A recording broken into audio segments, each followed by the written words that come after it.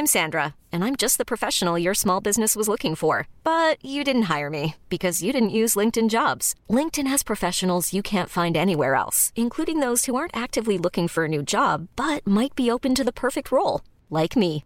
In a given month, over 70% of LinkedIn users don't visit other leading job sites. So if you're not looking on LinkedIn, you'll miss out on great candidates like Sandra. Start hiring professionals like a professional. Post your free job on linkedin.com/achieve today. Many of us have those stubborn pounds that seem impossible to lose, no matter how good we eat or how hard we work out. My solution is PlushCare.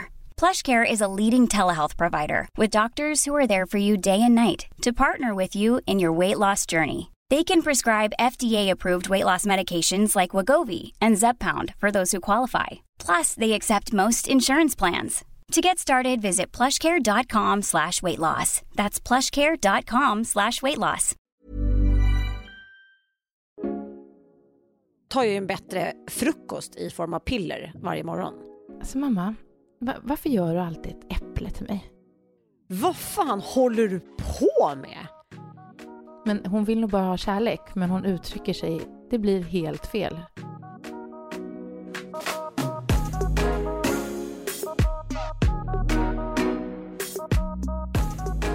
Alltså jag känner mig så fylld av energi, trots att vi knappt har sovit den här veckan, för vi har haft rätt mycket att stå i och inte mycket sömn. Hur känner du? Nej, absolut. Jag kunde säga hysterisk vecka, men det men jag tycker det är rätt kul. Däremot så vaknade jag upp i morse och var förkyld. Det är dassigt. Men det är enbart dåligt jag skulle levande. säga enbart på egen risk är dåligt levande. Jag har ätit dåligt, druckit lite mycket vin och sovit. Fast jag har sovit rätt okej. Men Henrik var så irriterad på mig i morse. Henrik vaknade och var, alltså du har legat och så här frustat och harklat dig och liksom haft dig i sängen. Han var så jävla irriterad. Och jag kan verkligen, för jag kände själv att jag var jobbig, men jag kan ju tänka mig bara hur han upplevde det. Men vet du, jag var så jobbig i natt också. Alltså jag drömde så konstiga drömmar. Det är ju det tråkiga som finns att prata om drömmar. Men du vet, det var verkligen så här hemska drömmar. Och sen vaknade jag upp och så var jag så här, dag och liksom, usch, jag drömde det här. Och sen bara, efter typ 10 minuter så var jag så här, alltså jag är så lycklig. Tänk att vi har henne. Så förvirrad. Kan du bara gå och lägga dig, du galna människa? Ja, men jag låg ju. Men jag kunde liksom inte sova. Jag bara, alltså det var så mycket knasigt i mitt huvud. Ibland kan man ju vara för trött för att sova. Jag vet, det är som ungarna blir övertrötta. Man blir pissjobbiga då också. Ja. Det var jag i natt. Jag var alldeles för övertrött. Men för att man också är fylld av energi som jag sa, man är liksom, man är glad och det är så mycket roligt. Så att det är svårt att varva ner. Men jag undrar om inte det har med ljuset att göra. Det var ju vårdagjämning igår och då liksom, det blir dagen lika lång som, alltså det är ljust lika länge som det är mörkt. Och sen på söndag ska vi gå över till sommartid. Hur står du inför den frågan?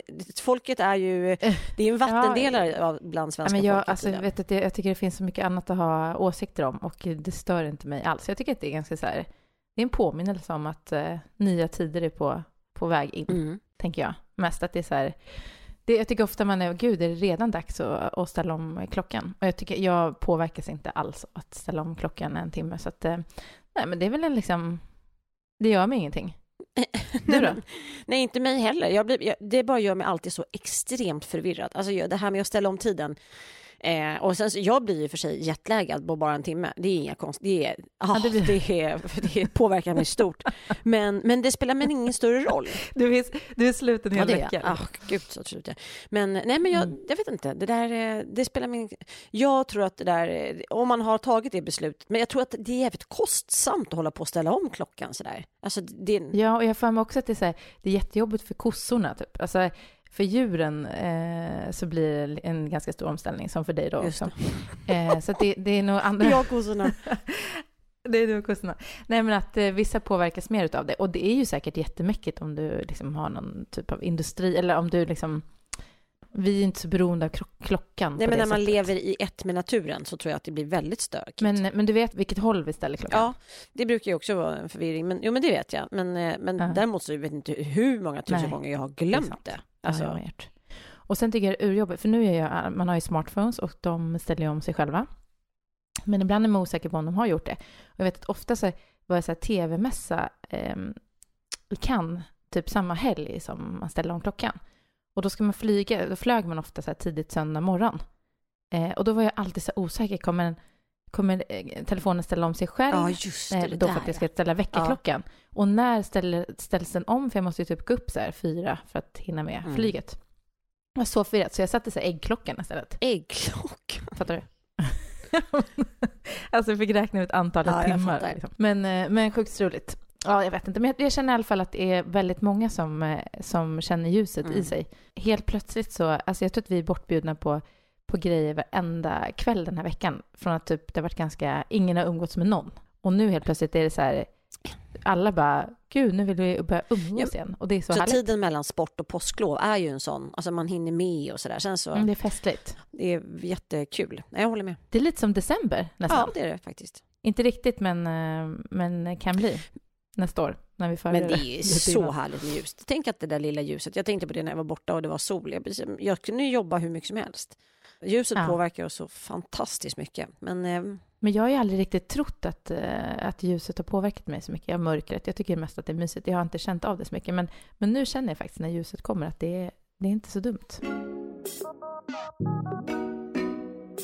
Men äter du D-vitamin? Ja, jag äter ju alla sorter. Alltså jag tar ju en bättre frukost i form av piller varje morgon. Och jag har ingen aning om de gör någon större nytta. Ett ägg och lite piller. Nej, men alltså det är... Och jag vet inte... Jag tror inte det skulle göra någon som helst. Eller så här, en sak som jag vet, och den är vetenskapligt bevisad av Denise Rubberg själv. Det är jättenattljusolja. Ja, just det. Den har jag börjat äta för på grund av dig. Ja, eller tack men den är bra för hud och hår och hormonell balans. Och jag var så nojad för när jag var yngre så käkade jag massor med p-piller och höll på och blev väldigt påverkad av det här. Men det här gör att man liksom blir jämn och lugn och behaglig, allmänt foglig människa i den hormonella cykeln. Det är jättehärligt. Så att jag tycker väldigt mycket om den. Jättenattljusolja rekommenderas till alla. Man kan smeta in, det är så här kapslar med olja, så smetar man in huden med den också om man känner för det. Jag har gjort det en gång bara, men det går säkert jättebra. Men och D-vitamin är ju ett så viktigt tillskott att ta, för att vi får ju för lite av det här uppe. Vi bor ju i ett sibiriskt klimat som det kallas och får ju alldeles för lite ljus. Och jag menar att D-vitaminbrist kan leda till en rad olika sjukdomar och är nästan ett folkhälsoproblem faktiskt för oss här uppe. Så det tycker jag alla ska göra. Man får ju D-vitamin till små barn. I Norge, där ger de D-vitamin till alla barn tills de är 18 år. Det tycker jag säger något.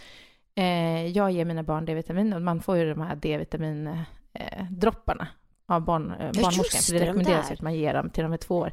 Det ständigt dåliga samvetet som man ju glömmer hela tiden, tyvärr.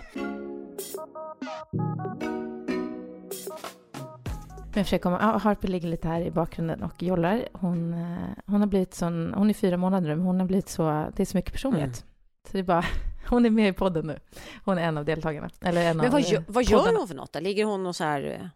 Nej, men nu har hon precis hittat sina fötter. Det är så gulligt. Och sen bara är hon så fruktansvärt glad. Alltså det är sånt lyckopiller. Som jag vaknade upp i natt och bara, jag är så lycklig. Så fort jag tittar på henne så blir jag så fruktansvärt lycklig. Det är så märkligt. Och sen skrev jag la upp en bild igår på Instagram där jag rekommenderade en bok som vi ska prata om sen. Och då skrev jag mina döttrar. Alltså det var så mäktigt att skriva mina döttrar. Ja, du har 2 stycken. Liksom. Jag känner mig så rik. Ja, mina döttrar. Alltså, det är som en liten hel egen klan. Liksom, du har. Det var första gången jag uttryckte det så. Och det kändes i hela kroppen, hela systemet. Och stackars Douglas, han får inte vara med där. Han fick inte vara med just den. Nej, för att boken handlade mer om kvinnor och relationer inom familjen. Eller mamma, dotter och så. Därför fick inte Douglas vara med i den. Men han får vara med i mycket annat. Jag måste bara berätta en sak om Douglas. Han är ju så gullig. Men alltså jag brukar alltid, när jag lämnar honom på dagis, så är det på bottenplan. Och då vill han alltid att jag ska vinka. Och då vinkar jag. Och sen så formar jag ett hjärta med händerna, du vet. Och han gör samma sak till mig. Och det här har vi alltså gjort i liksom 3 års tid. Varje dag när jag lämnar.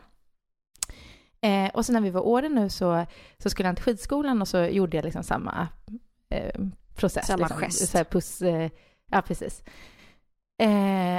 Och så skidade han fram till mig och han bara, alltså mamma, varför gör du alltid ett äpple till mig? Alltså, efter 3 års betänketid. Alltså hur gulligt. Han tror att jag har gjort ett äpple till honom varenda dag. Och han har gjort ett äpple tillbaka till mig och tyckte att det var en härlig grej. Men varför gör vi detta egentligen? Att det... Gud vad sånt där. Men det har varit en liksom kärleksgest för honom, ett äpple. Men sen nu hade han så här, varför gör du ett äpple? Liksom. Det är ju så... Det var så roligt. Ja, men han tänkte lite bibliskt där med Adam och Eva. Ja, jag vet inte vad han tänkte, men det är roligt hur de uppfattar men det är världen. inte sånt där... Och sånt som man själv tycker är så självklart. Ja, men också, jag tänker ofta, det där är ju såna här saker nu, men när man hör fel på låtar, hur de sjunger. Ja. Det är samma, alltså, man kan ju gått ett helt liv och trott att en låt har liksom betytt en viss sak och sen så bara, det är ju så konstigt. Ja, men det är så här, speciellt barnlåtar. Alltså barnsång, eller som man lärde sig när man var barn. När man inte riktigt förstod alla ord. Exakt. Och liksom sjöng lite som det lät bara. Och det gör jag typ fortfarande. Ja. Alltså de... Nej, men det... och så, när man börjar fundera, vad säger jag egentligen? Liksom? Vad betyder det här? Det är jättemärkligt. Och sen samma sak när man börjar analysera och lite psalmer och sånt där. Det blir väldigt märkliga ord. Komplicerade. Jättemärkliga.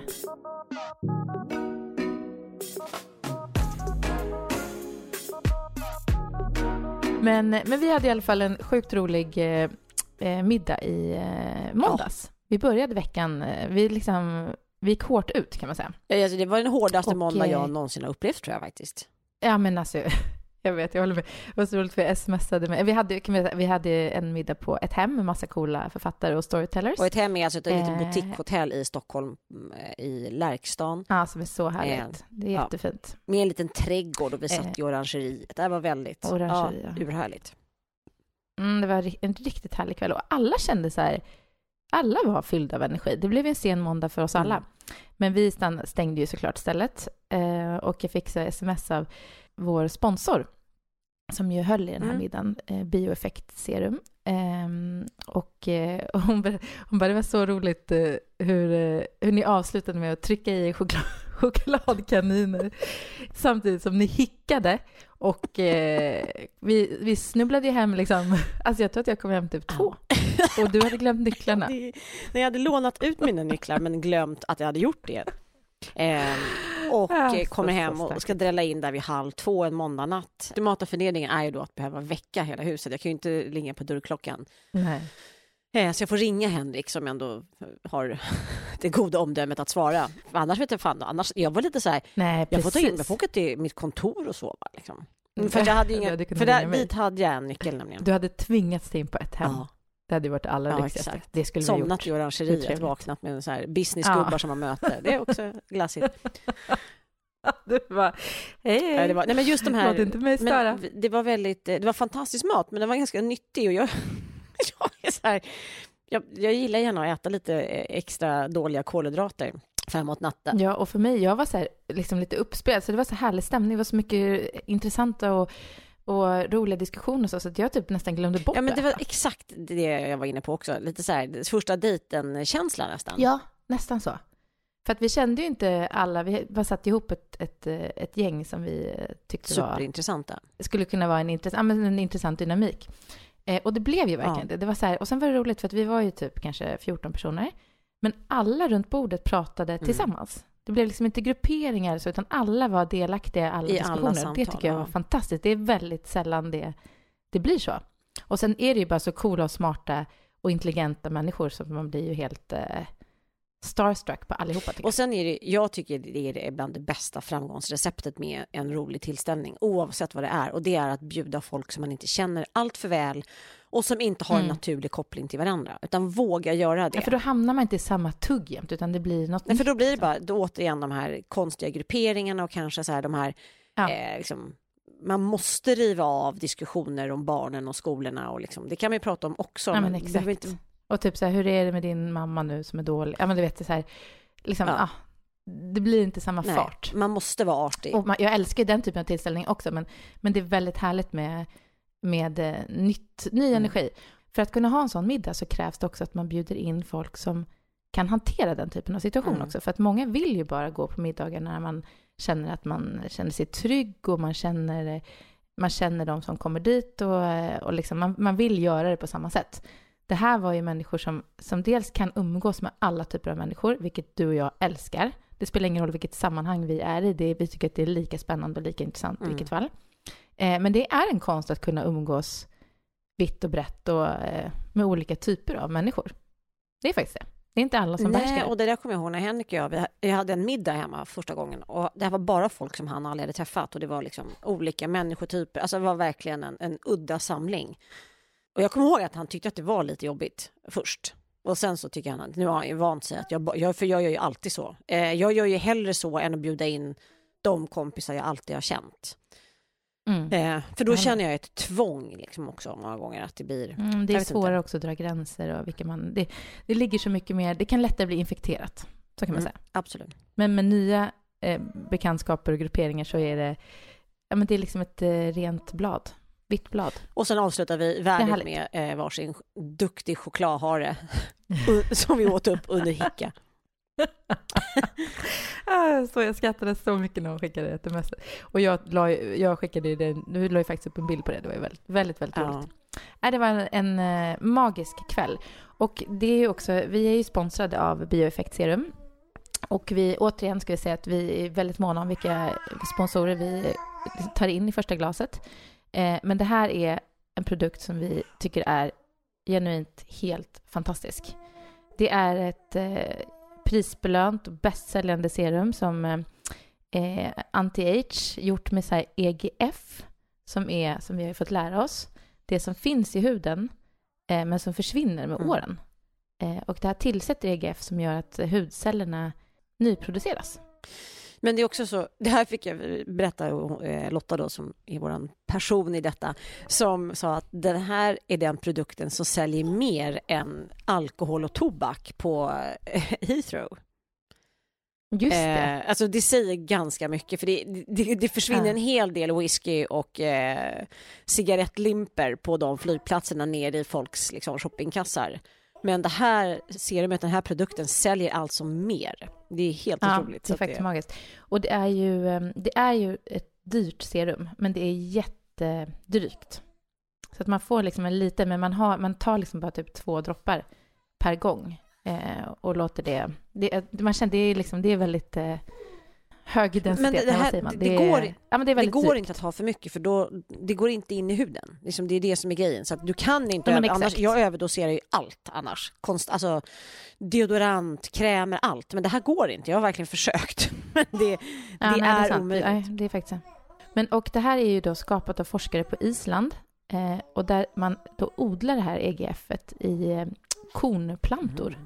Och det är faktiskt så att det här blev en biprodukt för att man odlade EGF-et för att hitta medicin mot Alzheimers för att förnya hjärnceller. Och då kom man på att det här var ju fantastiskt även för hyn, då man kunde då förnya hudceller. Det är faktiskt så bra. Bioeffekt serum. Det är en god investering som gör att huden liksom blir tjockare. Och det är så också på äldre människor kan man ju se att huden nästan är så här blå för att den är så tunn. Och det är det man vill motverka. Och sen det här med fukt, återfukt. Gud vad jag älskar det. Igår hade vi också NK bokklubb, NKs litterära sällskap. Som är så himla härligt. Och det är så roligt för att vi läser lite böcker som vi kanske annars inte skulle valt. Nu är det vi som väljer dem, men vi försöker välja ett brett utbud. Och igår pratade vi ju om Golnaz Hashmezadeh Bonde. Jag tror att jag uttalar hennes namn rätt. Det var vi. Men som är en helt fantastisk bok som vi verkligen vill rekommendera. Det var faktiskt länge sedan jag läste något som var så härligt. Jag sträckläste den och fällde en hel del tårar när jag slog igen boken. Den fick mig att reflektera så mycket över mor och dotter, alltså relationen till min mammas relation till sin mormor och min relation till min mormor och som då min relation till mina döttrar. Och hur lätt det är med missförstånd och den handlar om så mycket om liksom svek och skuld och flykt och fly från Iran, om familjen. Den innehåller allt och den är jättelättläst. Det är det som är så härligt för att vara roman. Men korta, rappa meningar som ändå är väl valda ord.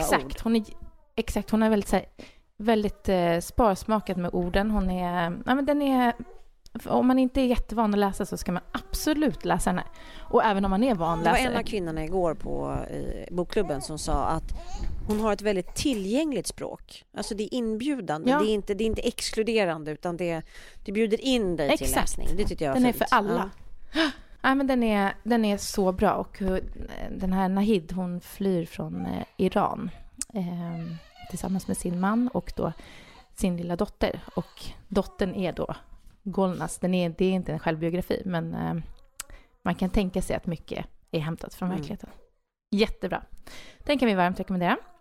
Jag läste i en artikel idag i Dagens Nyheter om en kvinna som har fått syra kastat i ansiktet av sin före detta man. Den läste jag också.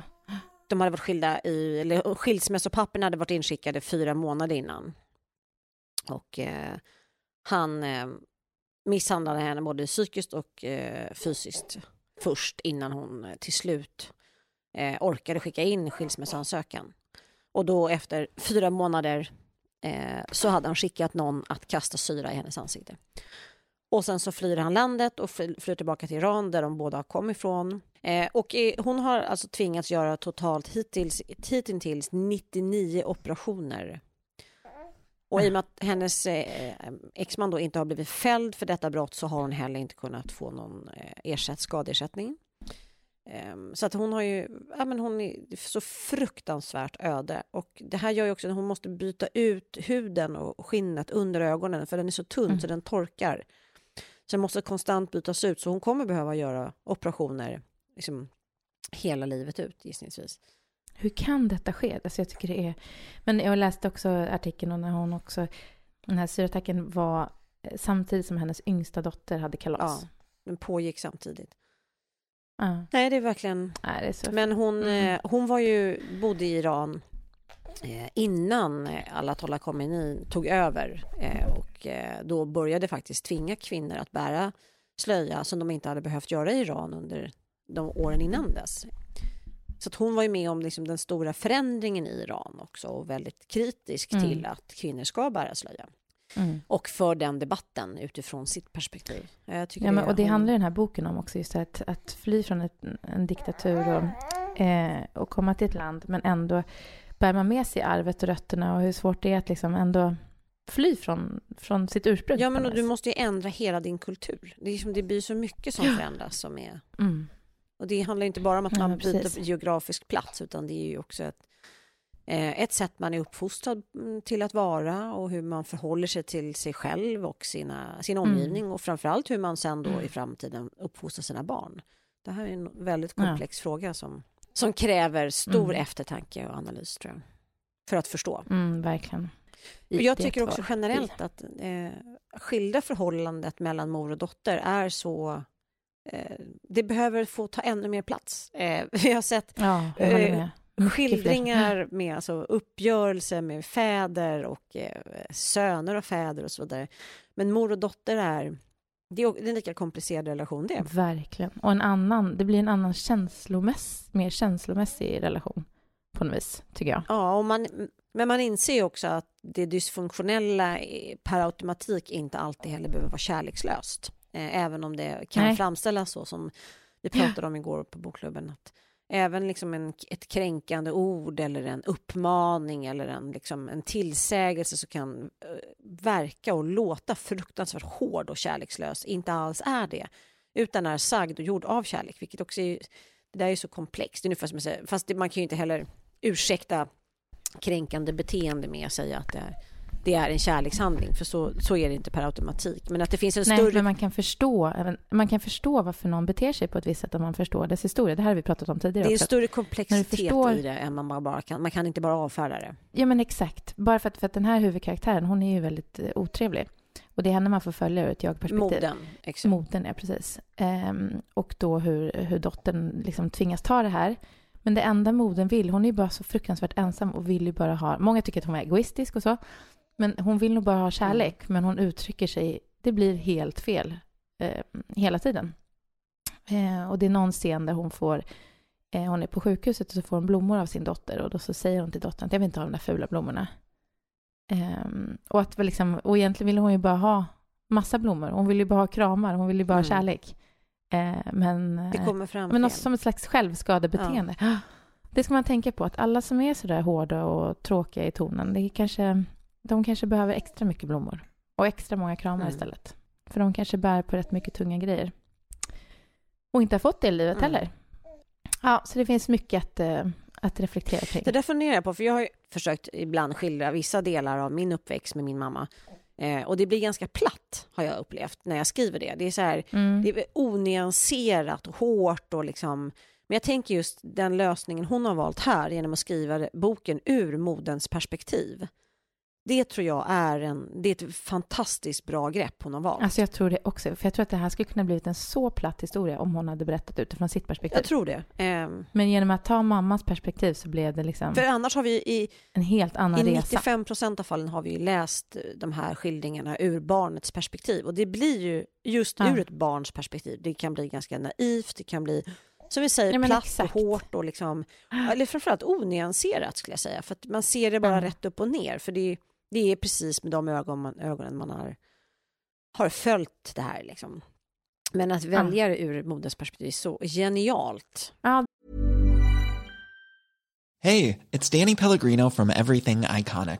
Ready to upgrade your style game without blowing your budget? Check out Quince. They've got all the good stuff, shirts and polos, activewear, and fine leather goods, all at 50 to 80% less than other high-end brands. And the best part? They're all about safe, ethical, and responsible manufacturing. Get that luxury vibe without the luxury price tag. Hit up quince.com/upgrade for free shipping and 365-day returns on your next order. That's quince.com/upgrade. Hiring for your small business? If you're not looking for professionals on LinkedIn, you're looking in the wrong place. That's like looking for your car keys in a fish tank. LinkedIn helps you hire professionals you can't find anywhere else, even those who aren't actively searching for a new job but might be open to the perfect role. In a given month, over 70% of LinkedIn users don't even visit other leading job sites. So start looking in the right place. With LinkedIn, you can hire professionals like a professional. Post your free job on linkedin.com/achieve today. Hold up. What was that? Boring. No flavor. That was as bad as those leftovers you ate all week. Keke Palmer here, and it's time to say hello to something fresh and guilt-free. Hello Fresh. Jazz up dinner with pecan-crusted chicken or garlic butter shrimp scampi. Now that's music to my mouth. Hello Fresh. Let's get this dinner party started. Discover all the delicious possibilities at hellofresh.com. Det är faktiskt det. Men det är riktigt smart. Den är riktigt smart berättad på det sättet. Men det brukar ju vara ett av mina skrivtips annars. Om man ska skriva, att folk inte ska skriva sin självbiografie. Liksom, jag har en så intressant historia att berätta. Ja, men skit i den. Alltså, skriv. Nej, men för att den är förmodligen, alla har intressanta historier om sitt liv. Alla liv är intressanta och värda att berättas. Men för den saken skulle inte det sagt att det kommer bli en bra bok. För det är ju faktiskt någonting annat. Nej, verkligen inte. Men däremot ja, men det handlar om hur historien berättas. Och jag brukar alltid säga att man skriver också ur ett eget perspektiv, så blir det väldigt lätt glorifierande och liksom tillrättalagt eller platt, som det är väldigt, väldigt lätt blir. Men framförallt så kan man skriva då om samma historia, alltså samma förlopp berättat ur en person som du vagt känner till eller kanske inte tycker så mycket om. Typ den här kollegan du stör dig rätt mycket på eller liksom. Ja, men kanske någon som fanns i periferin. Ja, exakt. Men som du har liksom som du har ett ganska nyanserat förhållningssätt till. Men det var som du sa igår också, att debutboken, oavsett vilken genre du skriver, är ju väldigt självbiografisk på ett eller annat sätt. Även om det kanske inte liksom är så tydligt. Men det är det. Och det är också som man säger, att alla har en bok i sig, men väldigt få har två. Just för att man kan berätta sin historia. Nej, men och debutboken är ju oftast mycket mer självbiografisk än författaren förstår själv eller hade tänkt sig eller ens vill. Ja, liksom. Gud ja. Men det är som jag med Ellen Tam, att jag hade inte alls trott att vi skulle vara så lika som vi faktiskt är. Nej. Det var inte min plan alls, men det blev så. Och det är väl svårt att undvika. Nej, sen är vi inte alls lika på många sätt också, men hon blev mer lik mig än vad jag trodde. Sen är det väl också att man liksom lär känna varandra efterhand också. Ja, och jag har ju inte... Jag skrev ju liksom, jag skapade Marianne Gidoff när jag själv var 35 år och hon var 55. Så för mig var det så här, jag vet inte alls vem jag kommer vara när jag är 55, men vad skönt det vore om jag blev som Marianne. Ja, men exakt, för det har jag tänkt. Var inte Marianne att hon kom till så för att så här, men ville göra det härligt att bli äldre. Väldigt mycket så, men framförallt för att jag också kände mig gammal då. Därför att ja, men det är det jag menar, en slags ålderskris nästan. Ja, men jag hade ju mina 3 närmaste närstående, väldigt nära släktingar som dog på 1 år, under 1 och samma år. Och jag var ju liksom helt drabbad av sorg. Liksom, jag var helt under isen. Och samtidigt som jag hade en 2-åring och en 4-åring att hantera hemma. Liksom. Och jag försökte liksom ta hand om min mormor som höll på att dö. Och, det var liksom ett så fruktansvärt tungt år. Eller en tung period där, ska jag säga. Så när jag fyllde 35, då minns jag att jag var så här, jag är lastgammal. Jag är inte 35, jag är 85. Och sen insåg jag också vad ett sorgarbete gör med åldrandet för sig själv. Alltså, du upplever att du nästan själv är döende när du sörjer någon som håller på att dö eller har dött. Alltså sen så går det tillbaka. Du liksom, men de där åren är liksom, det tar ju år att komma över en nära sorg. Så att det var därför. Och där och då kom Marianne och tog... Ja, men precis. Och fyllde kanske något slags tomrum. Ja, men framförallt så tror jag att jag kunde möta mig i henne. Alltså hon hade levt större delen av sitt liv och hade ett bagage. Och jag var lite trött på mina 30-någonting-åringar som liksom mer eller mindre, det de ändå tänkte på var om de skulle gå ut och äta middag med den här killen eller inte, eller om de skulle byta frisyr. Alltså, det är så ytligt var det inte, men det var så ytligt jag kände att det var. De stora frågorna fanns inte rum för i de berättelserna jag hade skrivit innan. Kvinnor i Mariannes ålder har ju skildrats alldeles för lite i litteraturen. Verkligen. Också. Så att det fanns ju ett starkt behov av att läsa det. Jag tycker det är urhärligt. Jag tycker det är så härligt att läsa att hon har så härligt. Eller liksom, hon har inte bara härligt, men att livet inte tar slut. Nej, men att man uppnår en viss ålder. Nu håller jag på att fylla 60 i den här boken. Och jag menar att hon har under de här åren också fått en egen sexualitet, vilket man inte heller har liksom pratat om, att en kvinna över 50 ens kan ha sex. Det är så här, va? Och hon går ut och hånglar och liksom dejtar och blir lite full någon gång. Alltså hon lever ett härligt liv som vilken åldersgrupp som helst. Men det är ungefär som att det har man, som om hon vore 30. Det är som att man lite har förvägrat liksom, den åldrande kvinnan den typen av liv. Och helt oklart varför. Liksom. Ja, men och sen så när man jämför med till exempel skådespelare, jag tänker så här, Lena Endre, Lena Olin, Madonna, alltså människor som ändå är och närmar sig 60 idag. Det är ju inte människor som vi tycker, gud vilka gamla som kärringar. Så tänker vi ju inte, utan vi tänker ju på att det här är assköna kvinnor som man jättegärna skulle hänga med. Men är det någon du ser framför dig när du skriver? Men jag har ju haft Pernilla August som liksom... Aha, är det sant? Jag tycker hon är så... Gud vad roligt, det ser inte jag alls, Marianne, som. Och hon är liksom så dynamisk i sitt liksom, sätt att vara och också i sitt utseende. Hon är så liksom... Jag vet inte, hon är bara... jag vet inte, jag får direkt upp den bilden. Men jag vet att jag tror Lena Olin skulle passa jättebra också. Hon är så himla lång och smal bara. Ja, jag tänker att Marianne är lite mer... Hon är lite... Ja, exakt. Eller liksom... Även om hon är på hälsokontroller precis. Och bantar lite så. Eller går ner i vikt. Hälsosam. Hon är liksom... hon är inte så asketisk. Jag upplever att Lena Olin är väldigt asketisk i sitt liksom... i sin livsstil. Men det är ju inte Marianne. Så att, hon är lite precis, eller är inspirerad i sitt levande. Ja, men vem har du som Ellen Tam? Ja, men hon är ju sån blandning av så många. Men när bilden jag ser så är det lite så här Kim Kardashian. Så ser hon ut. What? Ja, exakt. Och det är så roligt för att många tror ju att Ellen är blond. Ja, det är jag helt säker på att hon är. Ja, men det är så roligt för att det står inte någonstans att hon är blond. Hon är mörkhårig. Och det står det att hon är. Men alla tänker att hon är blond. Det är jätteroligt. Men jag hade förut att om det skulle bli tv-serie eller film så skulle jag vilja ha Aliette Opheim som... det är hon som var i Tusen bröder, va? Ja, det kanske hon var i den här Blod är tjockare än vatten. Heter den så? Tjockare än vatten kanske det bara hette. Som är en fantastisk serie som utspelar sig på Åland. Jättebra tycker jag. Men hon är väldigt härlig. Hon är liksom så här...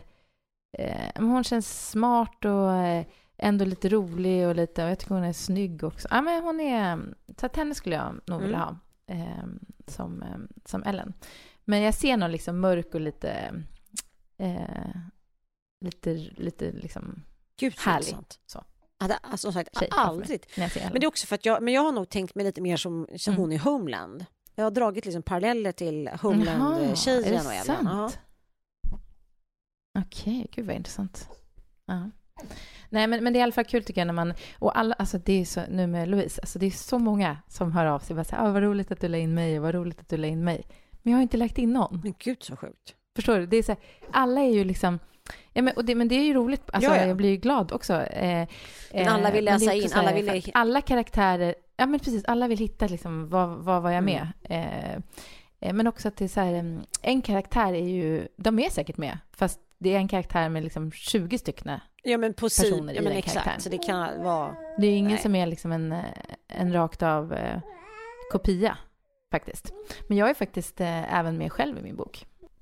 I Louise. En liten sekvens. Ja men exakt, det är jätteroligt. Ja, det är faktiskt roligt. Men det finns inte så många som har uppmärksammat det. Det var Brillo-scenen, eller hur? Exakt.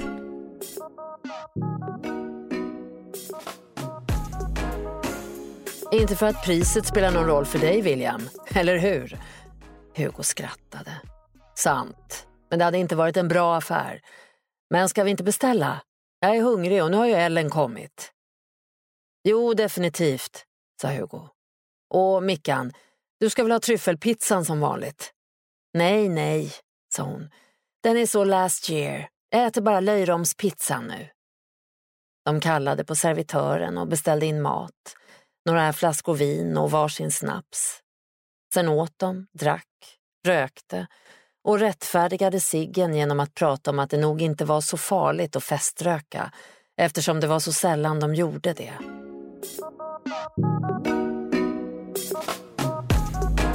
Nej, men det var så halvvecka och idag ska du på teater och imorgon ska vi ha after work och sen ska vi bjuda på massa fester. Jag vet inte hur vi ska klara det. Och jag kan säga att och hon får annat än att bara amma nu för tiden också, bara så att ingen oroar sig för att jag lever för extremt här. Men det är också, jag har ändå varit i Åre och liksom bara hängt med familjen. Och hade sån fruktansvärd ångest nu och det här med söndags. Alltså var verkligen så här, jag var inte redo att åka hem. För att jag blev också, eftersom jag bara så här, knappt kunde röra mig med ryggskott och bruten tå och allt vad det var. Så jag kände att jag inte riktigt hade hunnit liksom göra allt härligt som jag hade tänkt göra. Men så jag var så deppig att jag skulle åka hem. Men sen så när jag kom till Stockholm så var det ju riktigt roligt. Ja, men då hade livet återvänt även till Stockholm. Även om du inte trodde det. Ja, men det. Exakt. Det var inte så tråkigt som när jag lämnade. Och blev lite härlig. Plus att jag ska till Åre om en vecka igen. Så att det var inte farligt. Det kommer ju lösa sig. Men jag håller på att förbereda mig. Jag ska ju vara galaklädd ikväll. Jag har ju en kjol. Ja, vad ska jag ska ha en stor sån här vad heter det? Chiffongkjol med massor med olika lager som är så här som en jättebakelse i svart. Mm-hmm. Men problemet är bara att jag har ju gått runt och dassat runt i den här hemma också bara för att testa. Och varenda gång jag ska gå runt i den så ramlar jag. För att jag fastnar i de här... Oj, det är ju absolut inte bra. Så jag ser bara framför mig att jag kommer flyga av den där scenen ikväll. Nej men gud, och den är inte härlig att ha den rädslan med sig heller. Jag vet, fast det kan ju bli någonting kul. Men...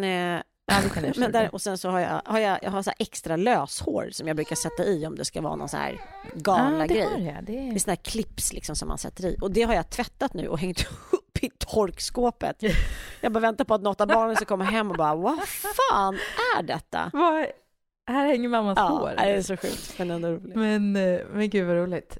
Men vad fint. Men har du beställt smink? Jag har beställt smink. Det är en fantastisk tjej som heter Shada som brukar sminka mig. Och hon har en sån här airbrush. Alltså inte en sån här soldusch. Utan hon har en airbrush för foundation. Så man blir ju helt liksom fasadspacklad liksom. Så det blir så... Ja, men för då är man sminkad för scen. Precis. Och sen så tänkte jag ha lite så 60-talsfrisyr. Så här ganska hög, liksom man drar upp hela håret bakåt och sen så en liten hög bulle bak till och sen stora långa lockar ner. Hänger du med vad jag har för tänker? Ja, jag tror det. Det låter coolt, det låter snyggt. Ja. Men vi hade ju även smink i måndags innan vår härliga författarmiddag. Och var ju sådana pensionärer. Du är ju grym på spolar. Det är ju faktiskt en fantastisk grej. Det här med spolar. Men sammetsspolar i håret. Det gör underverk för varenda frisyr man ens... Alltså till och med en man kommer behöva sammetspolar. Så det blir... Jag kanske ska få trycka på dag några. Nej men det är sant. När vi började lära känna varandra och du berättade om att du hade de här spolarna. Jag var så här, alltså jag liksom småfnissade lite åt dig. Ja, men, du kunde komma in i mitt rum och bara så satt jag med de där spolarna i. Och du bara, alltså vem är det? Vad är din grej? Och jag kommer ihåg att jag verkligen tänkte så här, vad tycker Henrik om det där? Liksom? Tycker han att det är hett när du går runt med de där spolarna? För mig är det liksom, det är äldre damer som har spolar. Ja. Det är inte liksom, det är inte. Nej, men så jag var lite så här oroad för liksom att han att han inte skulle liksom tycka att det var det roliga är att när vi träffades så alltså jag har ju aldrig tvättat håret sedan jag var 17 år utan att sätta upp det på spolar. Alltså, det har inte hänt en enda gång. Inte ens jag inte tvättat håret sedan jag var 17. Inte ens när jag varit sjuk har jag tvättat håret utan att sätta upp på spolar. Så, men det här tänkte ju inte jag på när jag träffade Henrik. Men så skulle jag stå och tvätta håret och gjorde det i ordning det och sen sätta upp det på spolar. Och han stirrade på mig. Han bara, vad fan håller du på med? Jag fattar ingenting. Jag bara, vad menar du? Jag är papiljotter. Jag bara, men det är ju inte ens min morsa har ju det. Hon är 75. Nej. Det här är ju så här som mormor hade. Det är liksom en generation ännu längre bort. Och lite så här läggningsvätska. Ja, nej det har jag inte. Jag har bara de här värme. Och jag var garva. Jag tyckte liksom, men han har ju vant sig. Men jag kan säga att han var djupt chockad. Ja, men det kan jag tänka mig. Jag har ju köpt nu också, men jag har inte börjat använda dem. Men på rekommendation av dig. Vilka är det du rekommenderar? Babyliss så här Jumbo Pro. De måste vara ganska stora för att det ska bli snyggt. Alltså för saken är den. Jag kan inte föna mitt hår. Jag är skitdålig på att föna. Ja, jag är också så och det blir, sen så är det så här med de här värmespolarna med sammet så det är väldigt skonsamt för håret. Och det blir också, hårstråna läggs ihop slätt. Alltså det blir väldigt slät yta. Men som när man fönar att det blir inte frissigt. Det blir extremt blankt och snyggt ihop. Så att det är bara, och det är enkelt så inåt helsike. Och det tar så här, du kan ha dem på värmning och så stoppar du i dem i 1 till 2 minuter och det räcker. Ja, men du brukar göra det på mig på kontoret. Men vi var i alla fall så fina. Vi hade papiljotter i håret, eller spolar i håret. Och så var ju bästa Tobias där och sminkade oss och fixade oss. Och vi drack champagne ur halvflaskor som du har köpt lite pensionärsstyle. Jag vill inte dricka så mycket champagne för det brukar jag bli lite så här, i halsen. Men en halvflaska, det är så underskattat för champagne blir också det får ju inte, alltså det måste vara ordentligt bubbligt för att det ska vara gott.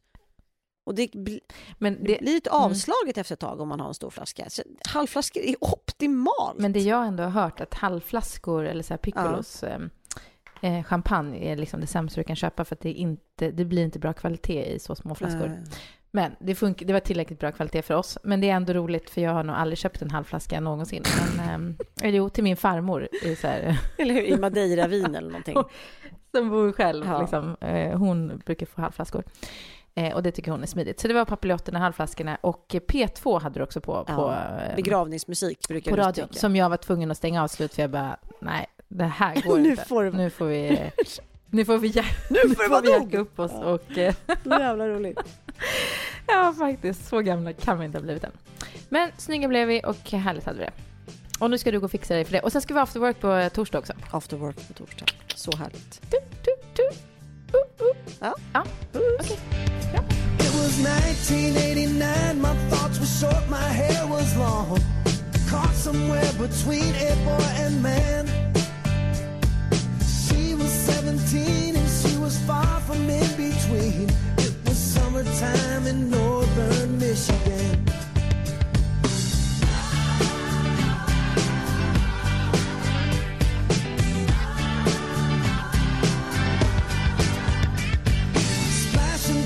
Sandbar, talking by the campfire. It's the simple things in life, like when and where.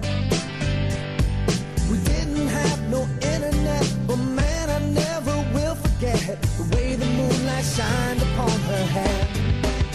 And we were trying different things, and we were smoking funny things, making love out by the lake to our favorite song. Sipping whiskey out the bottle, not thinking about tomorrow, singing Sweet Home Alabama all summer long.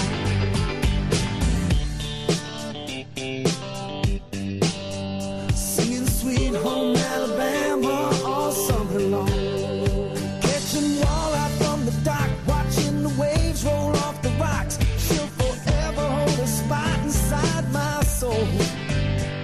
We'd blister in the sun, we couldn't wait for night to come to hit that sand and play some rock and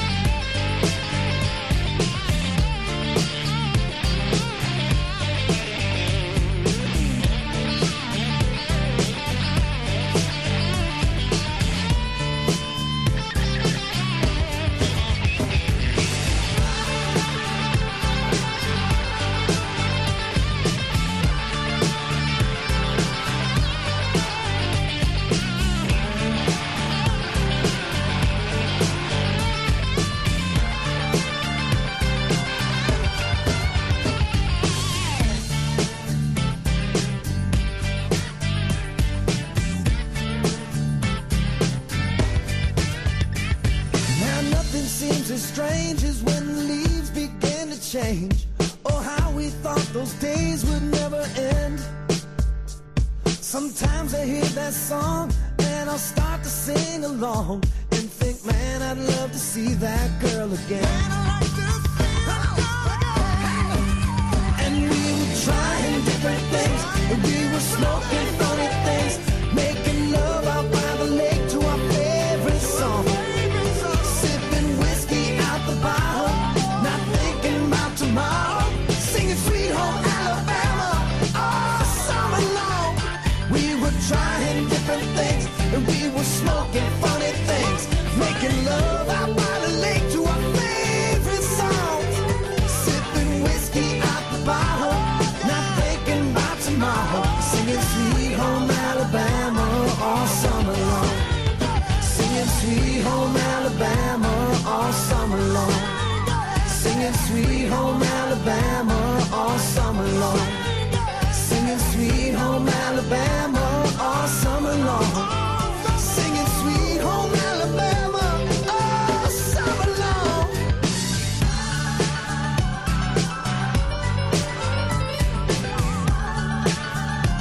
Singing home, sweet home Alabama, yeah.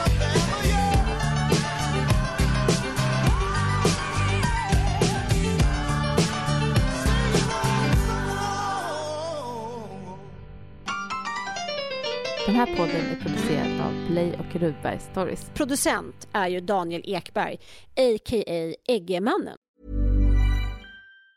Ever catch yourself eating the same flavorless dinner 3 days in a row?